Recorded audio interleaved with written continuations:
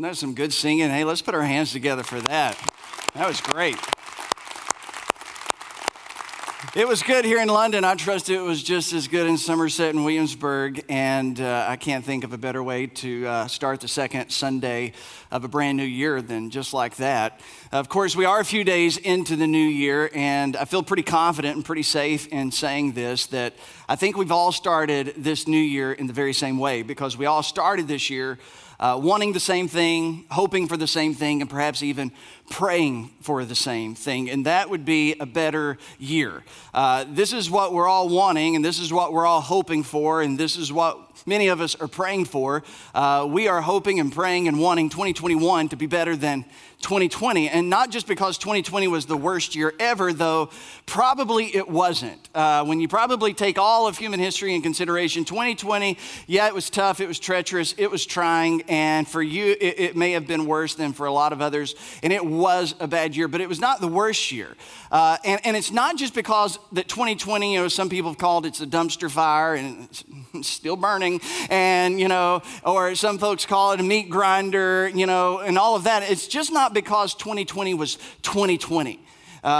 Because there was some good in 2020. There were some great things that happened in 2020. But our desire for a better 2021 compared to 2020 is something that we actually practice every single year. Every year when we get to the end of December and every year when we get to the 1st of January, we want the new year to be better than the last year. It's just what we do. And it doesn't have so much to do with what happened the year before or what we hope happens, in the year to come. There's just something fundamental inside of you and fundamental inside of me.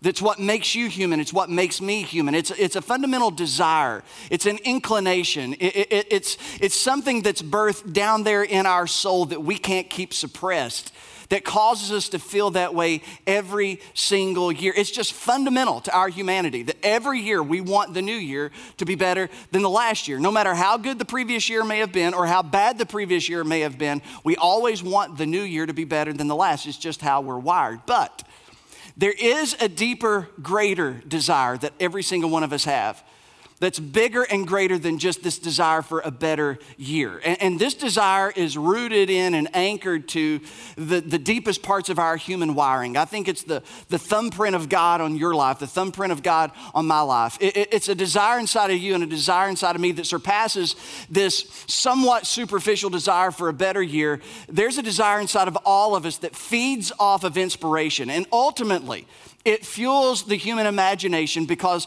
it begins to be our desire for a better life. And underneath this desire for a better year, there is this desire inside of all of us for a better life. That's what makes us human.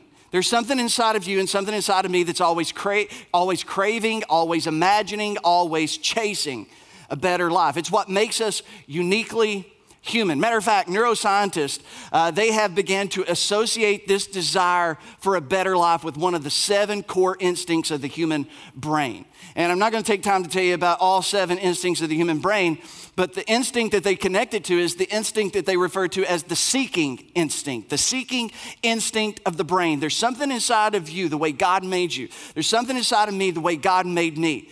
There is a seeking part of our intuition. There's just something in us that seeks for more. No matter what we've got, no matter how much we've got, no matter where we are, what we've experienced, there's always something inside of us when we're tapped into our humanity that seeks for more, that seeks after better. God wired us in a way to have a healthy skepticism of status quo, to not see status quo as a virtue. But there's something inside of us that seeks for better. Now, sometimes we suppress it and sometimes we don't give into it, but there's something inside of us, the way God made us, that's always seeking better. And so neuroscientists, they've actually, began to formulate this idea that for us humans, that our satisfaction in life and with life, actually, we find it in the journey and not the destination, because the moment we find what we think we're looking for, we're never really satisfied by it, because we're always geared by a pursuit for more. We're always geared towards a pursuit of better. So we actually find our satisfaction, our deepest satisfaction, when we are seeking better, when we are seeking more, when we are seeking greater degrees of good. And it's this instinct that God has put inside all of us, which has led to discovery, There was something that made men and women get in boats and cross an ocean. There was something inside of humanity that wanted to go to the stars.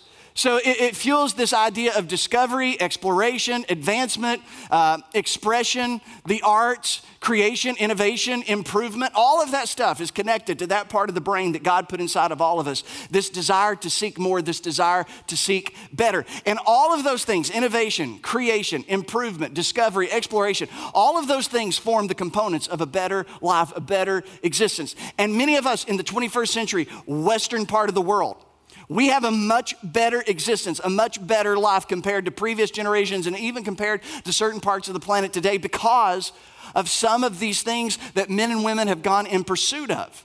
So there is this desire for a better life, and it's the way God wired us. But there is still something deeper than a desire for a better life. It's something greater, and it's something deeper, and it's a desire that all of us have for a better me. And so if we just think about it, we think what all of us want is a better year, right? It's January, let's talk about a better year, but it's bigger than that, it's better than that. So we could talk about a better life, and who doesn't want a better life, but underneath those desires, there is this desire for a better me.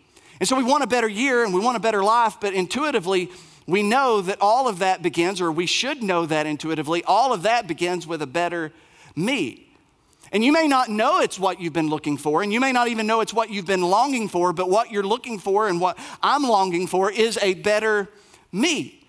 And so every January, Americans will spend tens of billions of dollars seeking smarter, prettier, skinnier, holier, friendlier, healthier, richer.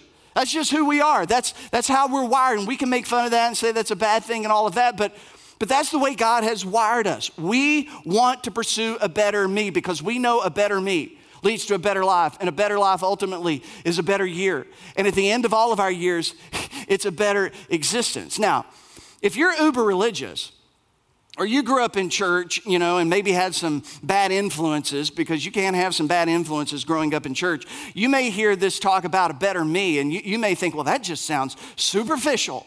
That just sounds selfish. Downright, I say, unspiritual. But that actual type of thinking flies in the face of what Jesus himself taught.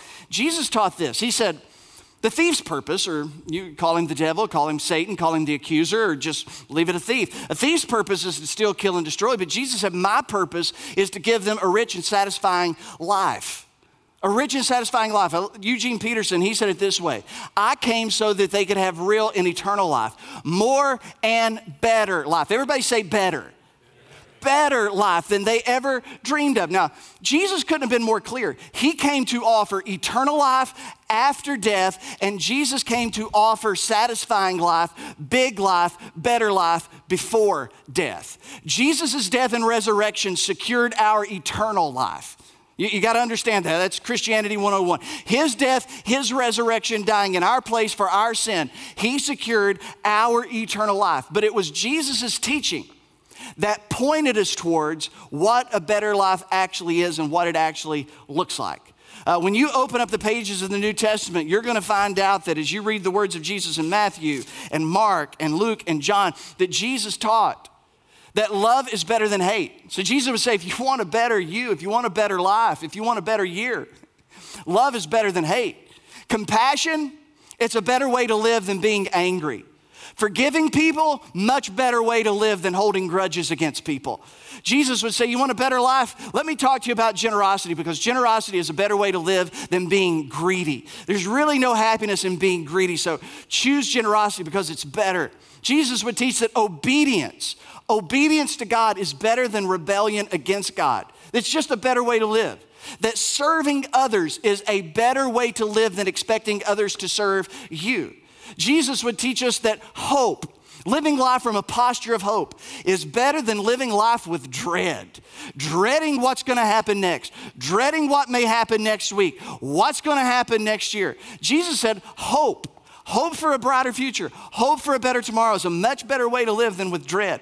That trust is better than worry. That faith, better way to live than fear. That giving grace is a better way to live than seeking ways to bring retribution or revenge. That wisdom is better than foolishness. And you can just find on and on and on. Jesus would teach us what a better me looks like, what a better you looks like. But sometimes we don't like what a better me looks like. We don't like what a better you looks like. We don't like that because we want a different definition of better. We have a different idea of better. But Jesus said, if you're going to follow me, and if you're going to trust me for eternal life, why don't you just go ahead and trust me that I know what I'm talking about when I talk about a better life? I know what's better for you. I know that he knows, or I want to trust that he knows what's better for me. And so Jesus, that's what he invites us to. He invites us to a better way of life because Jesus doesn't force those things into our life.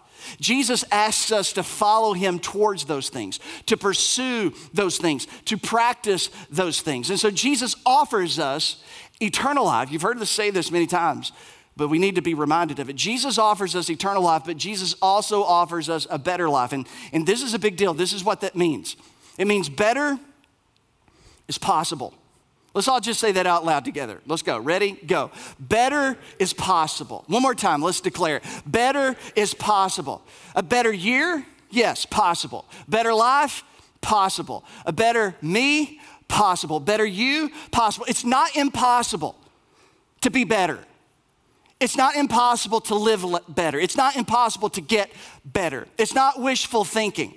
Better is possible because Jesus offers us better. And when we follow Jesus in the direction of better. And that brings us to this series and the big idea of this series that we're going to camp out on for the next few weeks.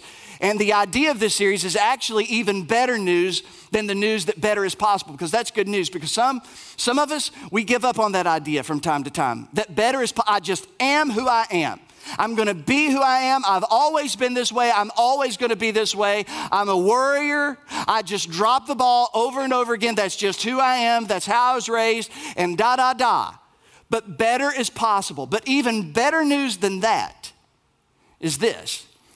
A better year, a better life, and a better me is not only possible, it can begin today. It can begin today. Today. To say it a little bit more succinctly, better is possible, and it can begin today.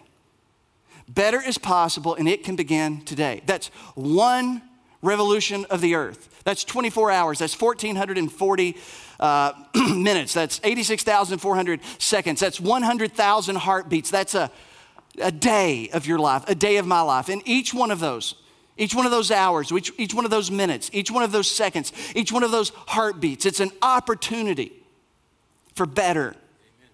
It's an opportunity for a better life. A better life isn't once upon a time somewhere out there. A better life is possible today. But if it's possible, and it can happen today, and that's what Jesus offers us, what's the disconnect? Why not so much better life going on inside the church? Why do we not see a whole lot of better among Christians? I don't know about you, but I didn't intend to say this, but it's free and you can do with it what you want. I've never been so frustrated with Christians in all of my life, and I am one. I've never been so frustrated. I've never been so frustrated with lots of things than I have been over the past few weeks. How many of us are going to continue to be willing to forfeit better just because of X, Y, or Z? Forfeit better because of what they did at the UK game.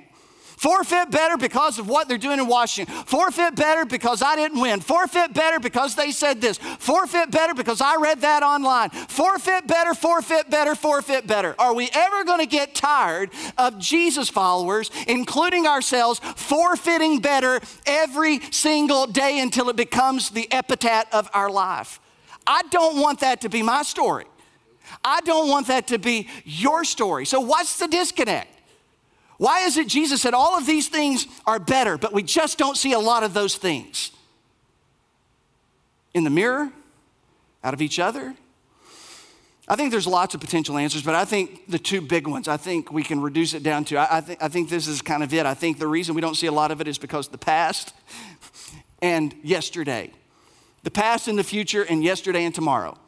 I think those are the two things that, really hold up people. It's the past and the future. People are either hung up on one or the other. And a lot of people miss better today because they're fixated by, overwhelmed with, consumed with what happened yesterday, what happened last week, what happened last year, what happened last decade, what happened 20 years ago. And they're so fixated and consumed by the past, they miss better today. Or the other people who are so consumed with, I hope it gets better, when this changes, when this happens, and hope so and maybe so. And because we're so consumed with either the past or the future, we miss the opportunity for better today. And anytime we get stuck in the past, and we all know some people who are stuck in the past, and anytime we get stuck in the future, because some people can get stuck in the future, we miss an opportunity for better today. It's just the facts of the matter. Now, for some of us, the problem really is the past. It's yesterday, but newsflash, we all have a past. If you have a past, raise your hand, all right? All right, some of you just don't like to play. That's okay. Too cool for school. You've been in church for too long. All right, so all of us have a past. Everybody, we've got yesterdays behind us. Some of them are pretty. Some of them are ugly. Some of them were good. Some of them were bad. Some of them we would repeat. Some of them we regret. There's successes in our past. There's failures in our past. There's smiles and tears in our past. There's wise steps and missteps. There's things that we can celebrate in our past, and there's things that we still mourn about our past. But here's what we should all know. We know this, but we don't live like we know this.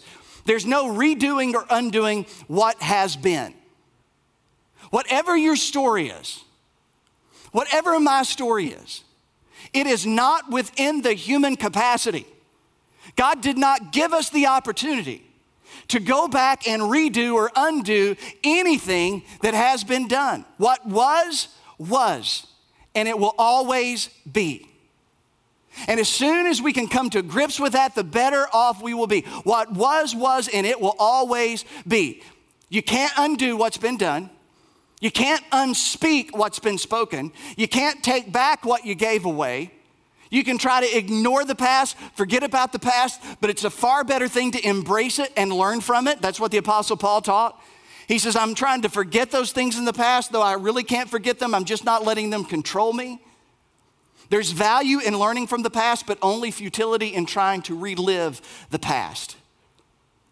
So if you can't get past your past, if you can't let it go, if you keep digging up what God has buried, if you keep lugging around guilt for what God has given grace for, if you keep regretting and keep regretting and keep regretting what happened once upon a time to the point that you can't do anything today, you've gotten stuck and you are forfeiting better today because of what happened once upon a yesterday.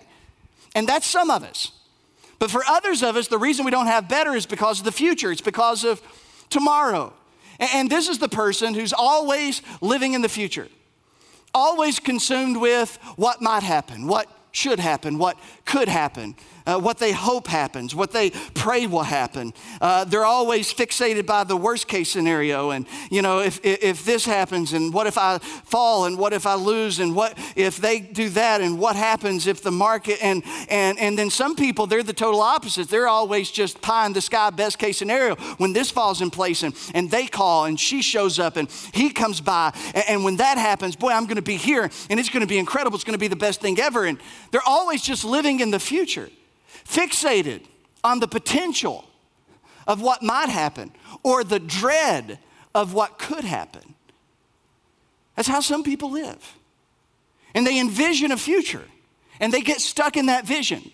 Some people, you know, they see a future, boy, you know, if I can fix, you know, this or that, the future is going to be free from challenge. It's going to be free from pain. It's going to be free from trouble, free from suffering. And for some people, when they look to the future, that's all they can see is challenge, suffering, trouble, and pain, because that's all they've ever known. Those who are fixated on yesterday or tomorrow, do so while neglecting today. So if you're stuck in the past, or you're stuck in a future that isn't yet or may never be, you're doing so while you neglect today. You are forfeiting an opportunity today for the better life that Jesus offered. Now, this is what we're going to talk about today. When it comes to yesterday, we all have one, right? But when it comes to tomorrow, none of us are assured of one. Today is all we have. Today is all we have. This day, this moment, it's all we've got. Yesterday is over. It is over, Rover. It is gone. It is buried. It can't be repeated. Tomorrow, we have no idea if we're even going to make it there. Today is all we've got. It's all we've got when it comes to living. It's all we've got when it comes to loving. It's all we've got when it comes to laughing and enjoying life. This is it. No promise of tomorrow. Yesterday is settled. It's over. It's done. Today is our opportunity for better. Today is our opportunity for change. Today is our opportunity for improvement, for growth. Today is all we've got. And so we need to stop being so consumed with yesterday and tomorrow and just be present today. Enjoy life, live life, get better at it. Follow Jesus and let him teach us how to get better at it. Because some of us, we're just not even present today. We're thinking about last week, what it may mean next month, what it may mean next year, and so much so, we've just forfeited all the good in between. We just need to be present. Because sometimes we miss good things in the present. I was telling them about it before church started. I was coming down the hall. I maybe shouldn't tell this, but I'm going to tell it. I didn't plan to tell it, but this is when trouble happens in preacher world. When you tell things you didn't plan, you didn't think it out. But I was coming down the hall at the house, and it was just me and the boys home. And I was walking down the hall, and I heard Grayson and Shepard in the living room, and they weren't paying any attention to me, and I really wasn't paying a whole lot of attention to them. You know, I was being a good father. And, so I was walking down the hall, all of a sudden I heard Shepard look at Grayson and say, "Grayson, you can suck it." What? I was like, what? And I look in through the kitchen, and he looked at him again and said, "Grayson, just suck it." And I said, ho. Shepard, what in the world? He said, "What, Dad?" I said, "Help me understand what's going on here." He said, "Grayson won't quit chomping on this Jolly Rancher, and I told him just to suck it instead."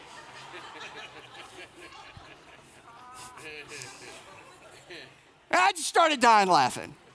And Shepard's like, "What? What's so funny?" It was irritating. I was like, "Don't worry about it." But sometimes we're just too busy. Even the most insignificant, mundane things, we can just miss it. This is the only opportunity we have. The only one. Dale Witherington, talking about this, he said, "Today is the most important day of my life." Yours too. Yesterday, with its successes and victories, struggles and failures, it's gone forever. The past is past, done, finished. I cannot relive it. I cannot go back and change it. But I will learn from it and improve my today. Today, this moment, now. It is God's gift to me, and it's all that I have. Tomorrow, with all of its joys and sorrows, triumphs and troubles, it isn't here yet. Indeed, tomorrow may never come. Therefore, I will not worry about tomorrow. Today is what God has entrusted to me. It is all that I have. I will do my best in it. Then and only then will I plan my tomorrow, looking to improve upon today with God's help, and then I shall go to sleep in peace, content. What's his point? It's the point of this series. Better starts today. Change starts today. Improvement, healthier, better, all of that, it can begin today. Now, this was the point of Jesus' teaching when he said, "I'm here to offer you a better life, rich and satisfying life, abundant life." But it was also one of the themes of his brother's teaching. James, the brother of Jesus, wrote a letter to Christians in the first century. We call it the letter of James, or the book of James, located towards the end of the New Testament. And the book of James is one of my favorite books because it's one of the most practical. It's where the rubber meets the road. It's not very lofty. I mean, it's just in your face, real life stuff. And so James, he writes from a theme of wisdom, of insight. And so he gives words of wisdom to the readers and to the audience. And he says, this is what it looks like to follow Jesus with wisdom. And all of his advice, for the most part, it's very practical and it's very helpful. And so he zeroes in on the wisdom of understanding the value of today, because it's all we have. The potential of today, because it's all we have. And the good that can be done. The right that can be done today. And he zeroes in on this in a portion of his letter, and we're going to pick it up towards the end of his letter, but this is the idea that he's wrestling with, and this is what he says to us as he gives us wisdom about this idea. He says, look here, you who say today or tomorrow, we are going to a certain town, and we will stay there for a year, we will do business there and make a profit. Now, just stop right there, don't read any further. James is talking about a business person. He's talking about a merchant. And he's using a business person not because there's anything wrong with being a business person or a merchant, but he's using this person to make a point. He's using this person to make an illustration. And this is a person, if we met them, we would say, wow, top A.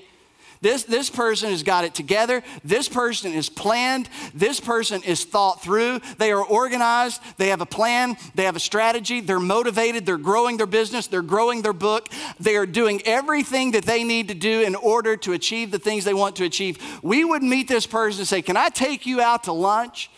What a great leader. What a great business person. What a great businesswoman this is. Look at the plan. Look at the strategy. Look at the forethought. Look at their calendar in their phone. Look at their day timer. Look at this. Wow, what a life. Now, James is not going to criticize this person because there's nothing wrong with having a plan, and there's nothing wrong with being organized, and there's nothing wrong with having strategy, and there's nothing wrong with being motivated or making a profit or growing your business. There's absolutely nothing wrong with that. He's not against going into business or being in business. He's not against any of that stuff. He's not criticizing the actions of this person, but what he's going to do is he is going to be critical of the attitude of this person. Because this is a person that James is going to put in front of us and say, this person, their attitude is one of those go at it alone type of attitudes. That's how this person is living their life. And maybe that's how some of us have been living our lives. Maybe that's how we lived 2020 or 2019, or maybe that's just kind of the story of our life. This is a person who's just kind of going at it alone in life. This is a person, as one writer said, is playing humanity's favorite game. We're playing God. This person's playing God over their own life. They see themselves as the captain of their own soul or the determiner of their own destiny. And they live every day believing that in a practical sense. The rules of playing God, the rules of the game is this: you set your own schedule. Look here, you who say today or tomorrow. So, you just set all of your schedule. That's the rules for playing God. You choose your own path. Tomorrow we're going to a certain town. We got a plan. We're going to a certain town. The rules of, playing God is you determine your own limits. We're going to stay there for a year. When you play God, you arrange all of your own activities. We're going to do business there. It's going to be a very specific type of business. And when you play God, you assume that you know how everything's going to turn out. We're going to go there and make a profit. No question, no doubt, this is what's happening. That's the rules of playing God. You just kind of do your own thing, and you have no consideration of God in your plan whatsoever. Now, we tend to do this a lot. I tend to do this a lot. I would say maybe you tend to do this a lot. As humans, we love because we do it so much. We don't think of it in terms of love, but because we do it so much, we must love it. We love to sequester God into his own compartment. We sequester God into his own compartment and we leave him there except for the moments of major crisis. We kind of go through life with this practical theology that says, God will handle the big stuff. International affairs, wars, economies, social unrest, the future of the nation. God will handle the big stuff, but I'm going to handle all the small stuff, my schedule, my habits, the way I do business, what I do with my money, how I treat people, my relationships and all of that. That's kind of my thing. And, God, he's dealing with the big stuff. So I'll pray to God about the big stuff, but I'm not even going to worry about God when it comes to the small stuff because I kind of got a handle on it. And we live like practical atheists. Practical atheists, not that we really are, not that we would ever say God doesn't exist, but we just live that way. We just talk that way. We just live like practical atheists, or, maybe in the best case scenario, practical deist. God exists, but he just doesn't care. Doesn't care about my schedule, doesn't care about my habits, doesn't care about all this small stuff over here. God just cares about the big stuff. And so what do? We make a plan for our life. We make a plan for our kids' life. We make a plan for our family. And we don't really even think about God in the matter. We just go to plan. And maybe we make a plan and then kind of put it in front of God and say, okay, God, would you sign off on this? But we kind of, have this tendency just to go through life, and God begins to be the furthest thing from our mind as we live our life, as we plan our life. And we're going to go do this, and we're going to, our ambition wants to get us here and to do that. And pretty soon we've got it all mapped out, but we've prayed about it, but it's more of us saying, God, here's the plan. I need you to give me an okay. I need you to check at the bottom, sign your name to it, because kind of got this figured out.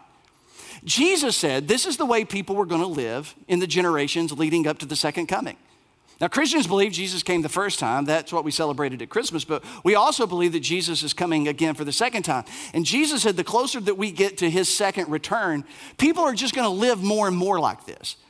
This is what Jesus said about it in Matthew 24. He said, in those days, talking about the day of Noah and the ark and the flood. He said, in those days before the flood, the people were enjoying banquets and parties and weddings right up to the time Noah entered his boat. Now, case in point, does Jesus have anything against banquets? No. Does Jesus have anything against parties? No. Does Jesus have anything against weddings? No. But the point is, he said, people didn't realize what was going to happen until the flood came and swept them all away. This is the way it will be when the Son of Man comes. He said there's going to be a generation of people just living their lives, playing God, living, planning, acting, not really any general awareness of God, what God may be up to, what God wants to be up to, what God wants for me on a personal level, just kind of living life, going through the motions. I'm busy, I've got things to do, and I'm really not thinking about God in the matter. I've become a practical atheist. I'm calling my own shots. I've become my own umpire. I decide what's in bounds and out of bounds. And this is where it gets a little touchy for us here in America, in the West. Jesus is talking about an affluent crowd. Now, I know what some of you are thinking, well, I'm not affluent.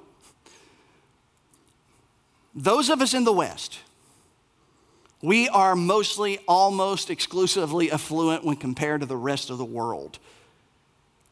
Most of you, if not all of you, right now you have more than enough. You have an additional pair of shoes. You have an additional set of clothes. You have additional food. You have a plan for food. You have a budget for food. Your car sleeps in its own house. So affluence. And this is what Jesus and James is talking about. Affluence, is it a good thing? Yes. Is it a bad thing? No. Is it wrong to have? No. Is it wrong to have more than enough? No. There's nothing wrong with that. But affluence, the downside of affluence, the underbelly of affluence is that it can turn our hearts toward fleeting satisfactions and away from God himself. Amen. Jesus said, when you pray, when you follow me, you should pray, Heavenly Father, give me today my daily bread. Do you know how hard it is to pray that prayer with any honesty and to pray that prayer with any emotional connection when you walk into your pantry and you've got enough food for weeks? Do you know how hard it is to feel compelled to say, God, give me today my daily bread when you have got bread for weeks?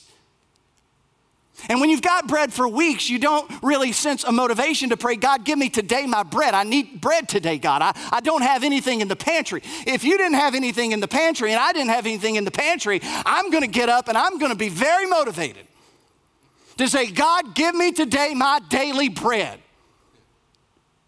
But we got so much bread, we're not very motivated by that prayer. We're not emotionally connected to that prayer. So in our affluence, we begin to forget God. We begin to forget how we're supposed to depend upon God. So we begin to feel independent of God. We begin to trust in ourselves, and it leads to a sense of arrogant autonomy. We get arrogant and we become autonomous. We just don't think that we need God. Now, we would never say it. Oh, goodness, we would never say it. Never say it. But we just live like it. We've got what we need, and we have success, and we've got a plan, and we got a job, and we got a proven track record, and we've gotten good at what we do. And, I just wake up and I do what I do, and what happens, happens. And it's like, I may say, thank you, God. But in my heart of hearts and in my mind and in the way I'm living, I don't sense this dependence that I need to have for God. I've just become arrogant and autonomous. And pretty soon I look to the future and my future seems certain. and my future seems secure. And the way it is now, it's always going to be, and it's probably, knowing me, it's only going to get better. And we're only going to have more, and it's only going to be bigger, and it's only going to be better, and it's going to grow and expand. And James said, this is the problem with this attitude. It takes us in really dangerous directions. James goes on, and he says, so how do you know? The problem with this is, how do you know what your life will be like tomorrow? Anybody here know what's going to happen tomorrow? No. You may predict, you may try to use logic and try to forecast, but nobody knows for sure what's going to happen tomorrow. He says, and besides that, your life is like the morning fog. It's here for a little while, and then it is gone. Now, we know this. Life is anything but simple. It's a complicated matrix of forces and events and people and contingencies and circumstances over which you and I have very little control. Could you control anything that happened in our nation over the last few days? Could you reach out and change anything? Did you see anybody where it looked like anybody could change anything? Life's complicated. There's forces. There's circumstances, there's people, there's agendas, there's all of this stuff. And at the end of the day, how much of it can you control? How much of it can I control? Why would we be arrogant and autonomous from God and ever believe that we don't need him every second of the day that we live? How could we ever get to that place? Our life is like a vapor. It's here, it's short. I'm 42 years old. I would have to live to 84 to be middle-aged. American life expectancy says I'm past middle age. I'm in the third quarter of the game, and I don't even have an assurance that I'm going to make it through that quarter. It's uncertain. We can't control it, and this is what James is showing us and presenting us with this inconvenient, uncomfortable truth. There's plaque in my body, plaque in your body, that one piece breaks away and it's over. Our cells are constantly dividing. One cell goes rogue, and in 3 years we're dead from cancer, and we didn't even know it. Someone veers into our lane and we couldn't control it. The markets crashed and we had nothing that we could do about it. Son or daughter decides to go off the rails and make some really unhealthy decisions, and what could we do about it? Nations, empires, they collapse, they fall all the time. They've been doing that since the dawn of history. What can I do about it? Why should I sit around and twiddle my thumbs with fret and dread over something that I can't control? James says, when you are living like that, you're neglecting your opportunity for better today. No wonder Solomon said it this way. He said, don't brag about tomorrow. You don't even know what the day will bring. Bragging about tomorrow's like assuming you know what's going to happen, that you can control the outcomes, and we know better than that. So James says what then you ought to do is, you ought to say, if the Lord wants us to, we will live and do this or that. Or as one translation said, we should say the Lord willing. And he's not talking about some superstitious tag on, some Christians, they just take it literal. Well, I'll be over for breakfast, Lord willing. Next week, we're going to have church. Lord willing. He's not talking about that. He's not talking about just throwing it on there to, that's what he said, Lord willing. He's talking about an attitude. He's talking about an orientation towards life. He's talking about realizing who's really in control. Who's really, come on. Who's really in control? I am so tired of the fret and the fear. I'm so tired of the anger and the hatred from Christians who act as though somebody else other than God is in control. That somebody else's plan is going to win. That somebody else's agenda is going to supersede God's agenda. That God is up there just aghast in heaven. God's got a plan. God has not forfeited control of the universe, not one single solitary moment, and certainly not control of this nation or any other nation. Amen. And it's time we start acting like we believe what we say we believe. So if you're running around like a crazy nut on Facebook or Twitter or whenever you've run off to because some people hurt your feelings, we need to anchor ourselves back into what we believe. God is in control. We are not. And I could take it further, but I'm not. Or maybe I will. Zuckerberg, Pelosi, Biden, Trump, McConnell, anybody else you want to name.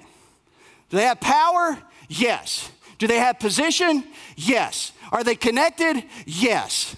But they, make no mistake about it, they are not in control. God is in control.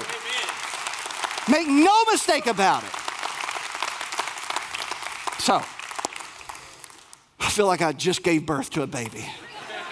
I've had that in there for too long. Today. And when we run around like that, we miss today. This is what the scriptures teach us. We can make our plans, but it's the Lord who determines our steps. Will Congress pass some things that you may not like, I may not like? Maybe. They have a plan, but God determines the steps of Congress. Amen. God determines your steps. God determines the steps of our civic leaders. Oh, you can make many plans, but the Lord's purposes will prevail. A person's steps, Republican, a Democrat, an independent, they're directed by the Lord. How then can anyone understand their own way? You think you're plotting the way? You think you're in control? God says, shut up. You're not in control. There's no wisdom, no insight, no plan that can succeed against the Lord. What are we so flippin' afraid of?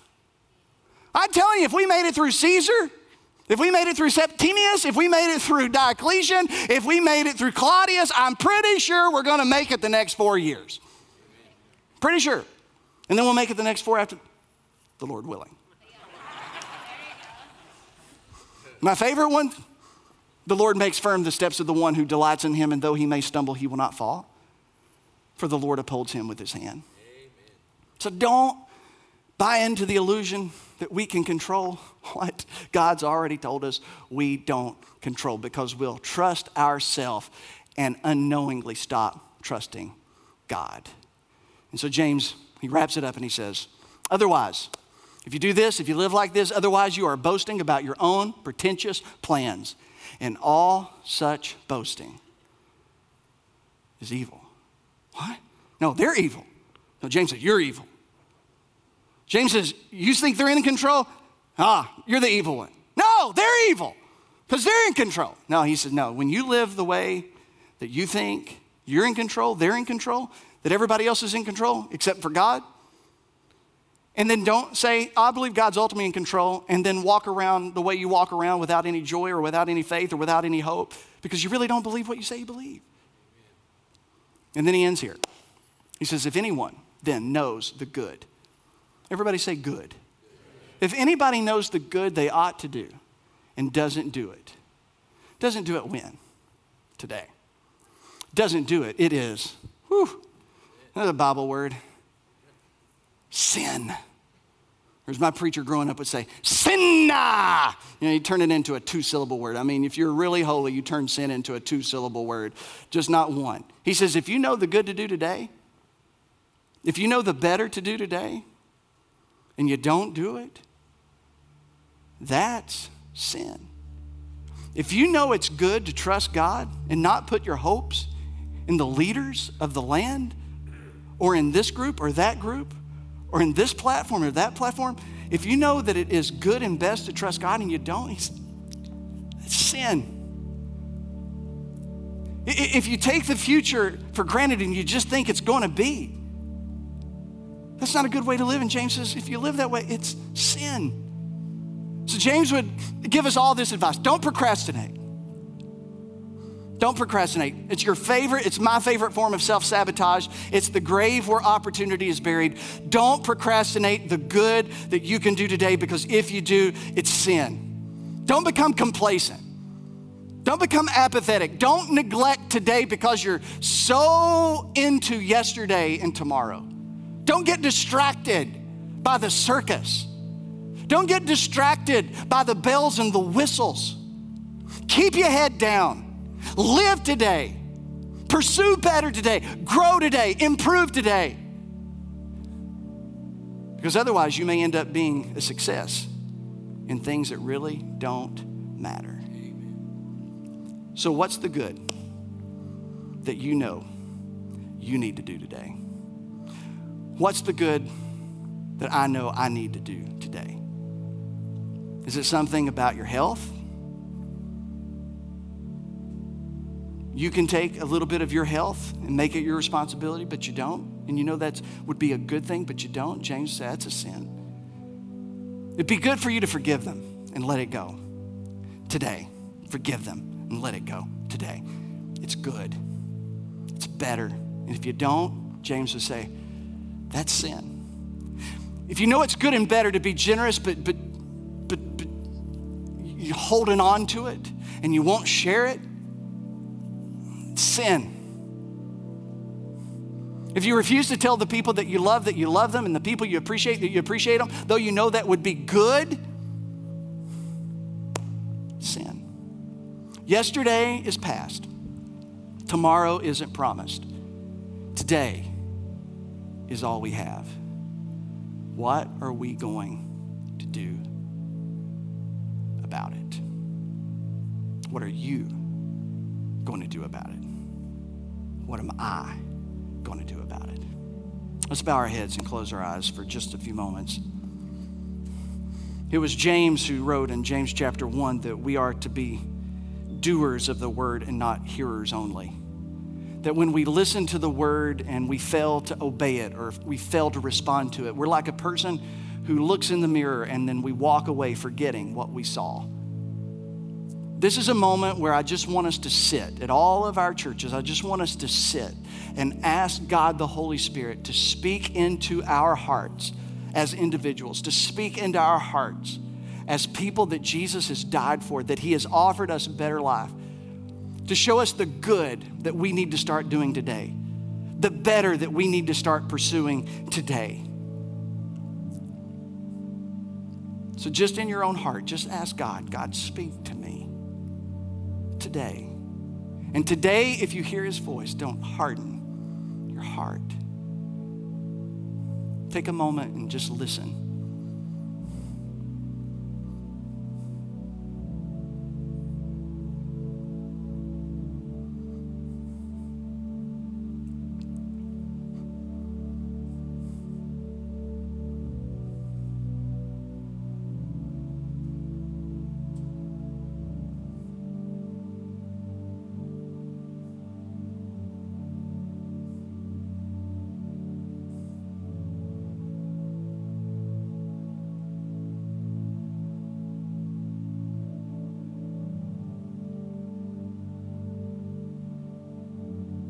Heavenly Father,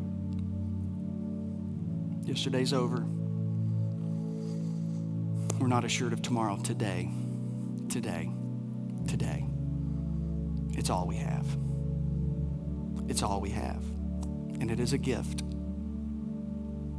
So let us trust you and do good. And let us live life to the full. Let us love and laugh and enjoy the moments that out of your grace you allow us to have. Teach us how to use today to pursue the better that you've offered us. In Jesus' name. And everybody said, amen. Amen.